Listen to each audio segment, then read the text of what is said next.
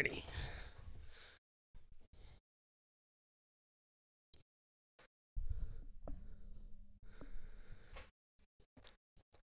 Welcome back, everybody, to another edition of the podcast. And for this month, we're going to be focusing on missions as a church, as Clarence Church of Christ. We're focusing on missions this month. And so we thought we'd sync the podcast up with that theme. And so that's what we're focusing on.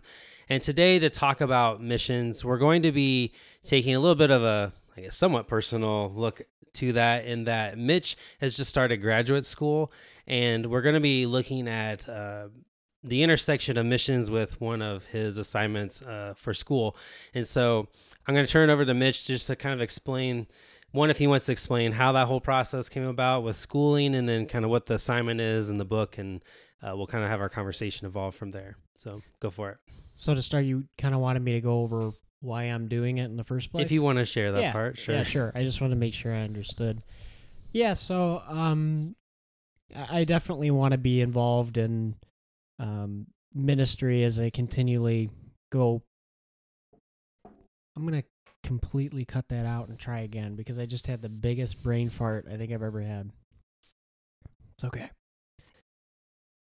So yeah, part of my reasons for pursuing graduate study is because I want to be involved in ministry, and I believe that this kind of higher biblical education is a great way to round myself out, to learn some things and gain some new perspectives that I might not have had before, that would help me to better reach the people that need to hear of Christ's love for them. So that's just kind of the basic reason why I'm doing it in the first place. But when it comes to some stuff I'm reading, I'm currently... Do you want to explain where you're going?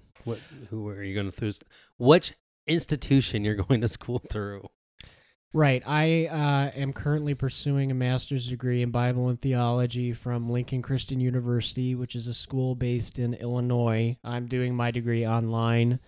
It should take 3 years. It's designed for people who are, involved in ministry or involved in their personal lives to a point where they don't really want to step aside for a given period of time, put everything on hold for their education. They want to just supplement what they're doing through the degree path. So that's good.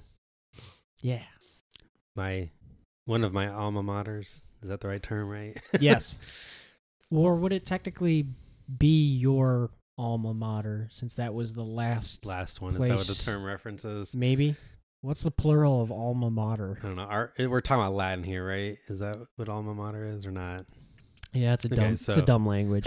So anyway, but yeah, so part of my study right now is reading a book by Richter, is her last name, called The Epic of Eden, which is she does a really good job in the introduction and explaining that a lot of times we look at the Old Testament kind of the way we do like a disorganized or messy closet in our lives. It's like we know everything that's in there, but with the way it's organized and with the way stuff is just kind of thrown about, it's hard for us to know where to begin in terms of sorting it out. So she believes that we can sort out our knowledge of the Old Testament by understanding a bunch of different things, whether it's the culture, the history, the geography, and all of these different things kind of she writes about in a way or an attempt to get us to better organize our knowledge of the Old Testament. And then as well as, the timeline. I think she gives 5 Old Testament figures that you can, easily memorize to organize your Old Testament knowledge, which I believe is Adam. Yeah, it's Adam, Abraham, or Abram, Noah, Moses, and David would be the 5. And then through the covenant or the lineage of David, obviously Jesus arises, and then we get to live in the wonderful reality that we do live in. So, yeah. And one of the interesting things that I learned about, or kind of something that rounded me out, was just learning about the culture. I mean, I think most of us know kings and judges and that kind of thing. Like eventually the Israelites or Israel turned into a monarchy. But before that, in the time of Abram, it was a very patriarchal society where pretty much everyone, and that's the reason the genealogies are written in the way that they are, is because you're only really of value in relation to the patriarch of your little ecosystem. So that's why it says, oh, he's the son of him, or, he's the father of this person. And very rarely will you hear, women brought up unless there's a very specific intent for bringing them up, because they were kind of the head of the family and they were kind of the ones that were dictating how things should go. But then, obviously we got to the monarchies where there was the northern kingdom of Jerusalem and the southern kingdom of Judah. I believe is that right? Mm-hmm. Yeah. Northern Israel, southern Judah, yeah. Right, okay.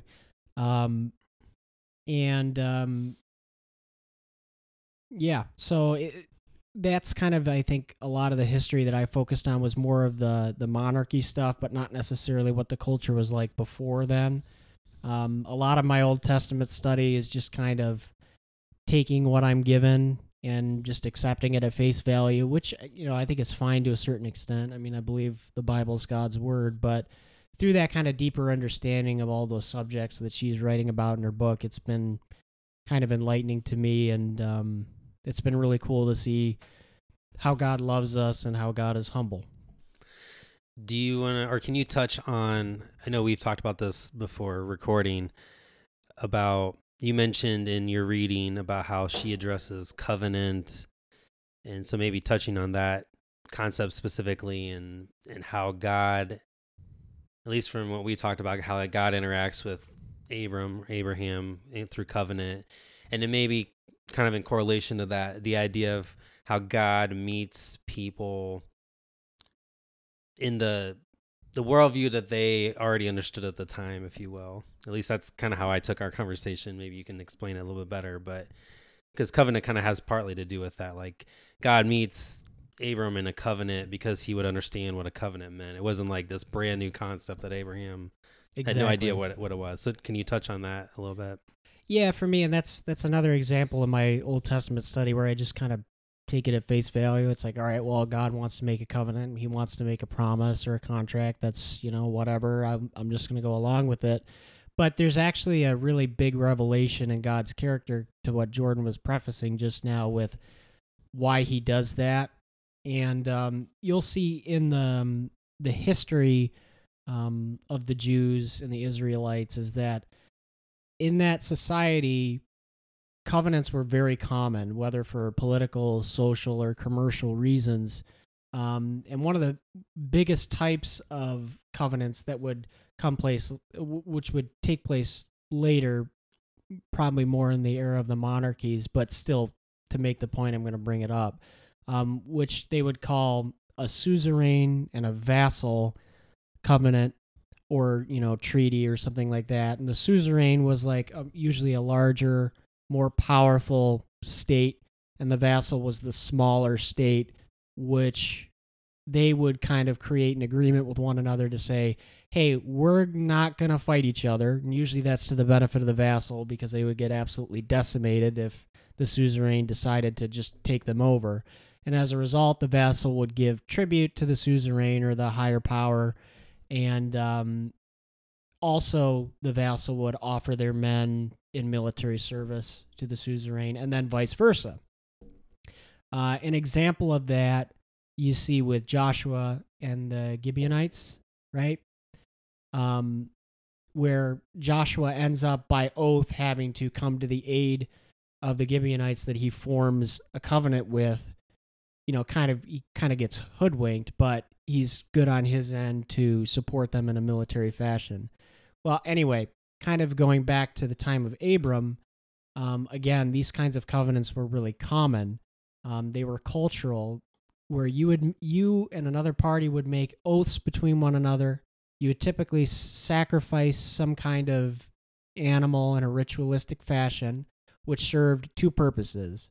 So after you sacrifice the animal, which is kind of like the signature on the paper, basically, the weaker party, or both parties, I guess could happen as well, would walk through the remains of the animal and recite their oaths, which is kind of them admitting to the other party that they know what the consequences are for failing to uphold their end of the covenant. So then with Abram, God promises to deliver Canaan to him, and wants to inspire confidence in him by making a covenant, which is this cultural concept that Abram would understand. He even asks God, he's like, how do I know? Like, could you just let me know that you're going to give me this land or whatever? And God basically says, all right, well, get this, this, and this, and sacrifice this. And, we'll make oaths and stuff like that. And then it talks about darkness descending on Abram, which is kind of a consistent biblical metaphor for God's presence, literally coming alongside someone. And remember, I said, and Richter points this out in her book, that typically the weaker party is the one who will walk through the sacrificial animal and recite their oaths to say, hey, well, you know what? I understand what's going to happen if I don't uphold my end of the bargain. But in God's humility, God decides to walk through the remains of the animal to inspire confidence in his son Abram that, hey, I'm really going to give you this land. Even though he's the God of the universe and he's able to do all kinds of things, he humbles himself to the point of inspiring confidence in this man through a cultural means that he understands, and through humility. So I know that was a lot. Hopefully I said that in a understandable way. I didn't use too many big words, but no, I mean, if anything, my hope is for anyone watching or listening that it encourages or inspires you to want to learn more about these concepts yourself. I mean, there's kind of like a base level understanding of what they are, and then it's like the deeper you find out about it, the more it's like going from black and white television to color. Like it's not that you didn't get it before, it's just that much more clear and brighter and more vibrant, and I think it just adds a whole lot more just context and understanding to it. And then just to sum up, and one of my assignments, we kind of went over how you would explain that to somebody else in teaching the Old Testament. One of the analogies I gave is think about the apps you download or other installable services that you have, and you usually have to agree to these things called terms and conditions. And usually you, not being the business or corporation, are the weaker party, and you're the one who bears responsibility if things go wrong. That's why you're attesting to these terms and conditions. But now imagine these Old Testament figures who make covenants with God being those people agreeing to the terms and conditions, but having that corporation or the business be the one who is selfless and humble and who takes on the responsibility of the failed terms. That's what God does, even though he doesn't have to. It's very gracious, and it's humble, and it's loving. Yeah, so to kind of tie this back to our theme of mission, I mean, the points or highlights that I hear Mitch making is that, I mean, ultimately, if you go back to post Adam and Eve falling away from God, sin enters the world, humanity becomes separated from God, and there's these little glimmers of hope of how God's going to redeem people out of that. But Abraham's really like that first main person where you start to see a lot of things sort of funnel down to one particular family and line and all that. And you have a lot more specificity of where things are going to, how God's going to deliver humanity. I mean, some of that doesn't become a little bit clearer till you get closer to Jesus for sure. But none of that makes sense if you don't first kind of understand the Abraham and covenant and all that, and the people of Israel, and how Jesus comes about to start with in terms of a place within humanity when he's incarnated. And all that to kind of go back to this whole idea of covenant or Abraham, none of that, we wouldn't even care one thing about any of that had God not initiated this whole thing to start with, which goes to what your point of, in a cultural sense, God would be the stronger party of a deal, if you will, but he didn't even have to take that initiation. Out of his abundant grace and compassion and love for the creation, for us as his creation that he has made, he initiates that process to enter into relationship with humans, and eventually to save them out of the trouble that humans have brought themselves in under to start with. And so when we talk about mission, like the mission that we talk about with Christianity or being a follower of Jesus and calling people to follow Jesus can never be separated from the God who is on mission. God being on mission is just part of God's character. And we see that bore out in the things you're talking about that you're learning in this class, at least with this particular assignment. But ultimately, just the whole idea that God wants to be with us. And this is what we see within missions in general, right? Like, there's an element in our 21st century world where, like, you can share the good news of Jesus and be a witness to people technologically, like getting the news to them via like online avenues or video or whatever. But ultimately, it takes an incarnational encounter with somebody to like ultimately experience the life of Jesus. Like, that's what the church is, right? It's not just names on a screen that you encounter somewhere. It's an actual encounter with the life of somebody. So even if it's maybe through virtual avenues, it's dealing with conversation about real life. It's dealing with real life things, real life people, ultimately. And so in some form or fashion, mission involves people encountering other people. And that's ultimately what we see with God, is he comes to encounter or to be with, or to look back on the Christmas season that we just celebrated, God being Emmanuel and coming to be with us. We see all that taking place with God's character and him initiating relationship with humanity. And yeah, I think it's cool to see how all those things intertwine together. But to me, it's even more mind-blowing that God makes all of this happen in and through cultural elements that were already happening. I mean, not that God couldn't, I mean, ultimately it all comes back to him, the brain thinking, all that, all that kind of stuff, to like even come up with the idea of a covenant. Like, God's the one who ultimately is behind humans inspiring that kind of agreement between people. But the idea of like covenant was already up and going when God initiates this relationship with Abraham. And I think that's another interesting facet of this whole thing, at least from my hearing of it, from you talking about it, is just how God meets humans where they are. Like, Yeah. It's not this like, you got to come up to me or whatever. He's the one who belittles himself of his own accord to meet people who didn't care one lick about him.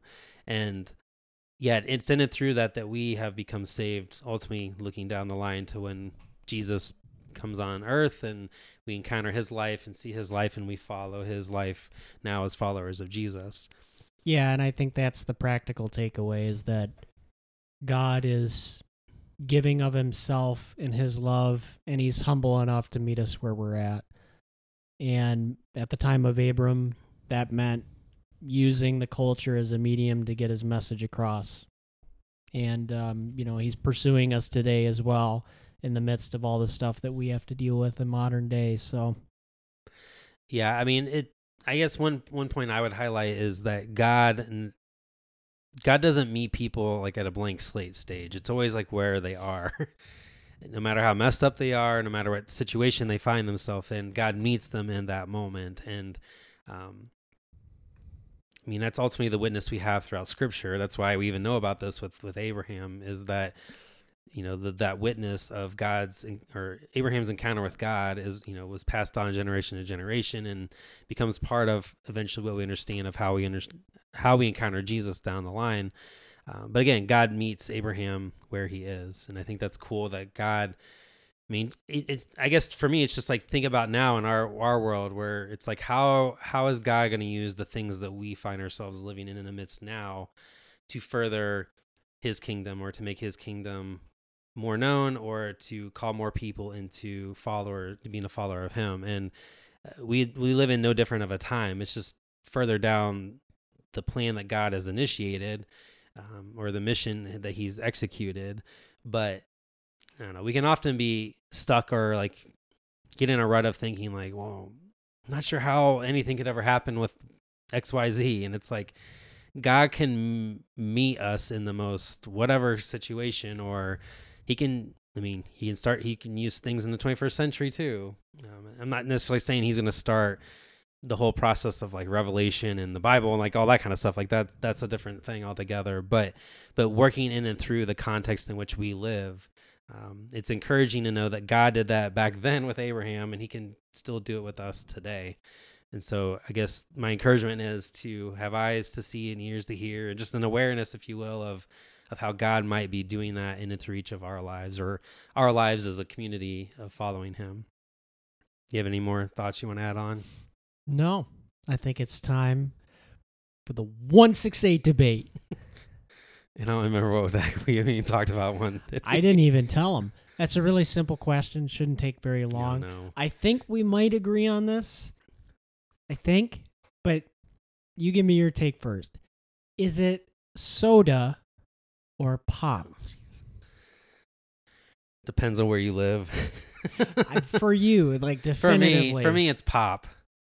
Okay, we don't agree. And I know I'm on the out here. But my kids are confused because my wife calls it soda because where she grew up or how she grew up, it was called soda. So they call it soda probably more often, but they know what pop is too. So, yeah, but you know what? You're in the South, it's Coke, right? Everything's Coca-Cola or whatever. Yeah, maybe. Even if it's Mountain Dew or something like that. But I just know as like a Buffalonian, like I'm completely on the out when it comes to calling it soda, even though I know everyone calls it pop here. I might be confusing the words here, but there's some term, I can't remember if soda is one of them, that like you get closer to central New York and there's like a weird pocket of people that they use. I can't remember if soda is that one or if it's a different word that I'm trying to think of.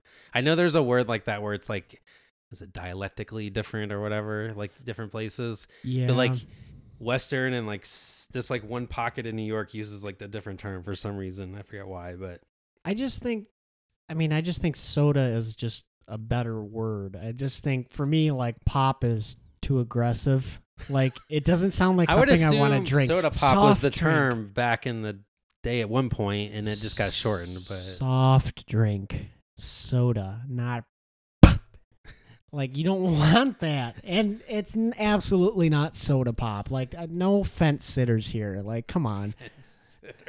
It's like, oh, I'm not a Republican or a Democrat. I'm a Republican Democrat. It's like, well, what does that even mean? It's like, it just. Ugh. So what does Coca-Cola say their product is? I've never looked that up, but I don't know. Maybe they just call it like what do they cola, or like they might call it a soft drink. I mean, most people are aware what a soft drink is. I think it's kind of odd. Soft drink is not like it's not a regional used word as far as I know. Yeah, see, but pop sounds like a hard drink. You know, and I don't mean alcoholically. I mean it sounds like just aggressive. It's like you want some pop. No, I don't want pop. I want soda. Just like a soda. Relax. Club soda. It's not club pop. Hey, could I have club pop? It's like nah. I just can't. I can't do it. I don't know. I think soda is the definitive term, and that's just my sparkling opinion. water might change all this because it's carbonated beverage. That's another term I've heard before. Sparkling water. Carbonated beverage. I've definitely had more sparkling water since I've known Jordan, but it's still. But Mitch calls it something different. Yeah, potpourri water. Because it's like it's just scented fitting. water. It's scented water. It is. It's just weird. It's like medicinal water. It's like, ugh. But yeah, I think it's soda. Jordan thinks it's pop. Most of you will probably agree it's pop. Let us know what you think if you think differently. I just like to remind you they also hated. And remind Mitch that he's wrong in soda. I'd like to remind you that they also hated Jesus because he spoke the truth. So. But you're not speaking truth, so it's different. So. Well. Anyway, good question. Typical debate question, but good question nonetheless. So, all right. Thank you, everybody, for joining us. And we look forward to having another episode where we talk about mission in this month. And we'll catch you next time. Thanks for joining. Bye, everybody.